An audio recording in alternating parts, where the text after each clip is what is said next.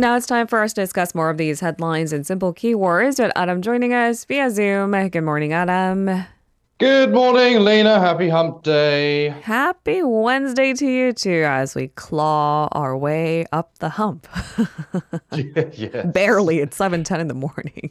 Yeah, but we will get over that hump, and it's only going to be downhill from there. No, what? I don't think that's how it Well, goes. yeah, well, yeah. Smooth sailing You from go then. you go over a hill that never mind. We were trying something. Sometimes it works, Yeah, other times it doesn't. So we're going to I abandon that failed ship miserably. and move on. Yeah, it's early September and still hot, so I blame the weather. Yes, let's do that because it was hot and humid until the wee hours of the night yesterday. My body was very Yeah. confused. It's Mm, going to be more of the same today. All right. yeah. Let's jump into our keyword news portion of the day. We're going to clarify some of these major headlines for our listeners, and this is our first pick of the day. Yoon in Indonesia. So President Yoon is now in Jakarta to attend the ASEAN-related summits. What's the latest and what's on his agenda? Right. Well, he began by meeting Korean residents there. Around 180 people attended the event, including the Foreign Minister Park Jin. Some attendees raised concerns about some halal certifications for Korean cuisine and the visa duration for multicultural individuals. So it was a kind of a space and a gathering where these Korean residents expressed kind of, their concerns, and President Yoon addressed them. He said the government will provide the assistance they need to do business in Indonesia and also put down roots in their new country. So basically, getting these Korean residents to find their footing in the country. He also shared how South Korea and Indonesia have a long history of cooperation. He also highlighted Indonesia's significance in this so-called Korea ASEAN Solidarity Initiative, which is basically one of the Yoon administration's Indo-Pacific policies. And he also praised the Korean residents for their support during the pandemic, emphasizing their contributions to the local community there. And he also discussed the recent trilateral summit between South Korea, the United States, and Japan, and stressed the importance of a common order in the Indo-Pacific region. And he expressed the need for coordination between these countries. As we mentioned, President Yoon is starting off in Indonesia, making his way to India, a busy itinerary indeed. So can you run us through the rest of President Yoon's agendas? Right. So on the second day of his visit, which is today, Yoon will take part in a South Korea ASEAN summit and an ASEAN Plus 3 summit, both scheduled for today. The ASEAN Plus 3 summit includes leaders from South Korea, China and Japan, although the Chinese President Xi Jinping won't be attending. It is anticipated that Japanese Prime Minister Fumio Kishida and Chinese Premier Li Keqiang will attend this meeting. He'll also attend the East Asia Summit, a regional security forum, which is set for tomorrow. On Friday, he'll hold a bilateral summit with the Indonesian President Joko Widodo. They'll take part in a signing ceremony of various bilateral agreements and also hold a joint press conference. This is part of an official bilateral visit as the two countries celebrate 50 years of diplomatic relations this year. It's also a reciprocal visit by President Yoon, as Joko Widodo also visited Korea not so long ago. Now, main agenda items for this trip will, of course, be North Korea, as well as economic and cultural cooperation, as well as promoting Busan's World Expo bid. Yoon will also hold bilateral talks with various foreign leaders who are visiting Indonesia before and after these summit meetings. So not just meetings with Joko Widodo and Narendra Modi, but other world leaders as well, again, on the sidelines of these gatherings. Dozens of meetings. We'll try to cover some of Right. them on the Keyword News. All right, on to our second keyword of the day. Record inflation. So Korea's consumer prices bounced above 3% in the month of August, recording the largest increase in 4 months. Can you tell us the details? Yeah, we call it a record inflation because it's the highest in 4 months. So not that much of a long timeline to compare to, but consumer prices did rise by 3.4% on year. It also broke the 3% range after 2 months of staying below that range. Now, this was driven by factors such as heat waves, as well as heavy rainfall and rising fruit prices, especially during the summer. Prices of livestock and fisheries fell, but for those for agricultural products soared 10.5% due to the heat wave and heavy rainfall, of course, because of damaged crops. Prices of petroleum products fell 11% on year, but rose just over 8% from a month earlier, reflecting a rise in global oil prices since mid-July. Prices for electricity, gas, and water, utilities basically, jumped over 21% on year, remaining unchanged from the previous month.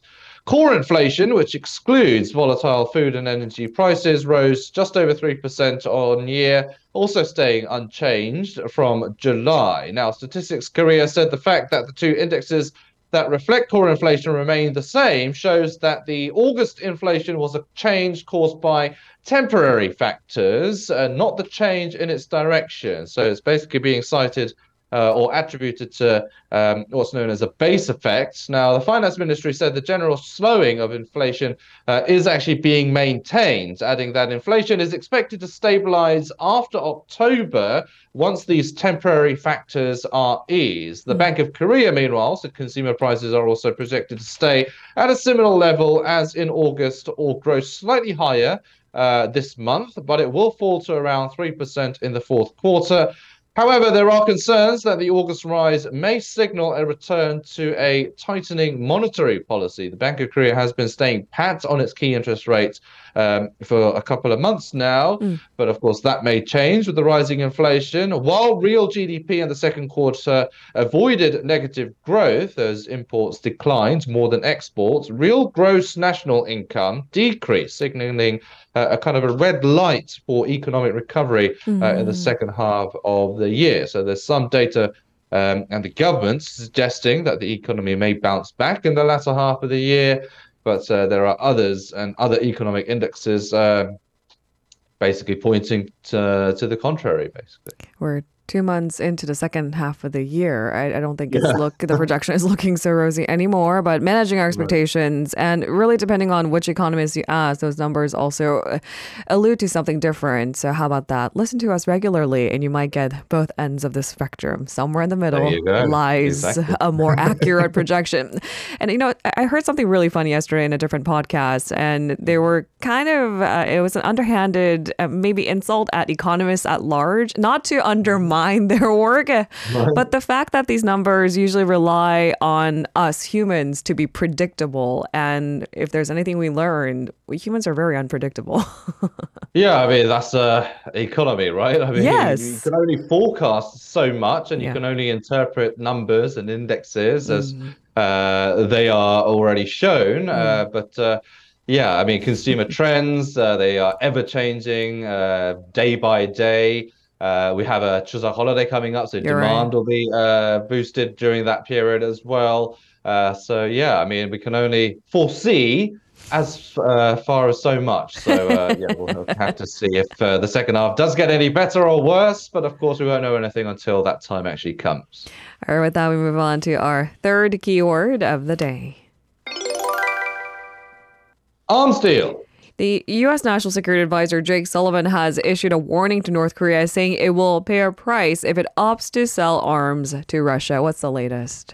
Yeah, so there's been various indicators suggesting that North Korea and Russia are involved in sort of arms deals, which the US and the UN says are violations of UN Security Council resolutions. Sullivan said the United States believes the negotiations between North Korea and Russia are actively advancing, basically echoing comments that were made by Washington before. Sullivan mentioned reports of North Korean leader Kim Jong-un considering a trip to Russia to discuss a potential arms deal. This is something we also touched upon yesterday. And he also noted Russia's defense minister, Sergei Shoigu's visit to Pyongyang in July and his proposal for joint military exercises with North Korea and China. He also called on North Korea to not supply weapons to Russia for use in the Ukraine conflict.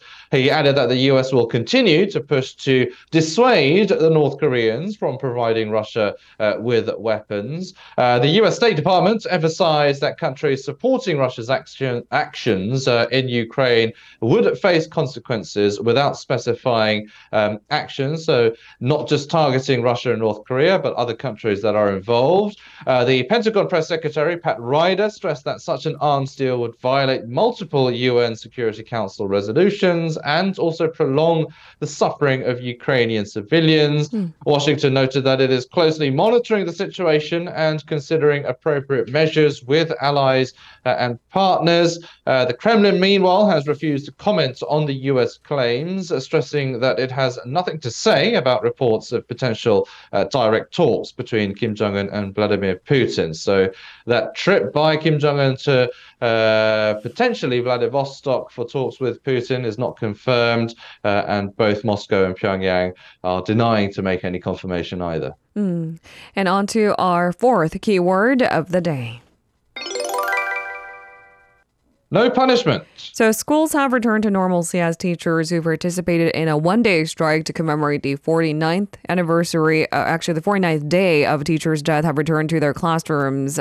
So that massive nationwide rally has wrapped. The government has promised, the education minister came forward saying that they won't give out the discipline warning over the attendance of the strike. Yet this is only the beginning of the conversation, right? Yeah, so this seems like the Yoon administration is certainly keeping a watchful eye on basically social consensus and what the public are thinking. And certainly the majority of the public are on the side of the teachers at this point, especially with the apparent suicides of what is now 4 teachers recently.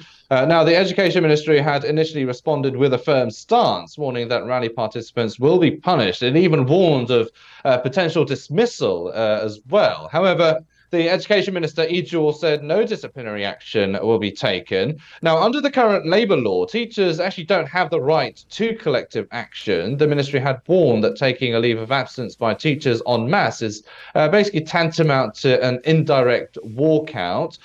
He said, though, quote, at a time when there's a social consensus building about the need to restore teachers' rights, all efforts should be funneled into healing the wounds and sense of loss and normalising public education. The ministry announced plans to launch a campaign called Schools for All, aimed at restoring teachers' rights and improving public education. Additionally, they will hold weekly meetings with rank and file teachers to facilitate better communication. However, there are still some concerns and tensions within the education sector. There were reports of principals calling absent teachers to return to work during that walkout, or rejecting the leave requests altogether. So that creates some friction. Teachers who took leave and those who did not are also facing some sort of division among themselves as well. Now, while there is a sense of a small shift towards regaining teaching authority at schools, there are questions about the effectiveness of government measures at the moment as well. Some argue that some significant change in that regard takes time to be realized, so we won't be able to see any direct or immediate changes. Immediate changes, yes. And the government are ruling and opposition parties have vowed to, of course, revise related laws to teachers' rights and authority. So there is some consensus there, even among the rival parties, that these issues need to be addressed quickly. However, some teachers are concerned that the public's interest in these matters may wane, especially after that one-day rally, potentially leading to delays in the passage of these bills. Now, lawmakers, unfortunately, they usually tend to speed up movement and work when there is some public attention being paid to certain issues. But of course, if that public attention goes away after some time, then they might put their priorities elsewhere, which is what teachers are being concerned. So we'll have to wait and see. And on to our final keyword of the day. 6-day holiday. So the cabinet has officially designated October 2nd as a temporary holiday, leading to a total sum of 6 days off. That is from September 28th to October 3rd. Why bother talking about it when it's not extended to you nor I? That's right. We can only watch with envious eyes at this moment, and it's a bit of a bellyache reporting on it. But this year's Chuseok holiday, it will run from September 28th to October 1st, effectively making the temporary holiday a bridge to October 3rd, which is National Foundation Day. Prime Minister Han Duck-soo called on companies to make sure that workers can enjoy the temporary holiday. He stressed that providing time to recharge is aimed at boosting domestic consumption. And he also urged each government agency to come up with measures to stimulate consumption and revitalize the local tourism sector. He also addressed the recent rise in consumer prices as well, attributing it to factors such as the increase in global oil prices and damage to crops due to the heat wave and heavy rain. He noted that price uncertainties could continue in September as well due to lingering effects of the weather.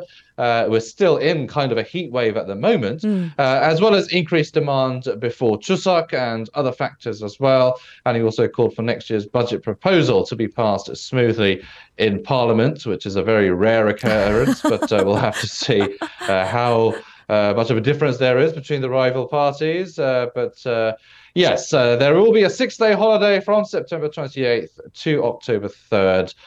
So everyone else enjoy it while we still report on everyday news. You know what? News stops for no one, and someone needs to tell the public when you have your days off. So how about that? We'll do that. I'm here for you. At your service. At least we're here together, and that's not so bad. We're powering through it together, certainly. Thank you so much, Adam. We'll see you tomorrow. Have a safe day. You too. You're very welcome. See you tomorrow. If you're listening to our program using the podcast service, just a reminder that we do go live Monday through Friday, 7 a.m. Korea Standard Time. So tune in and help us make the show more informative by giving us your input. See you bright and early on Good Morning Seoul.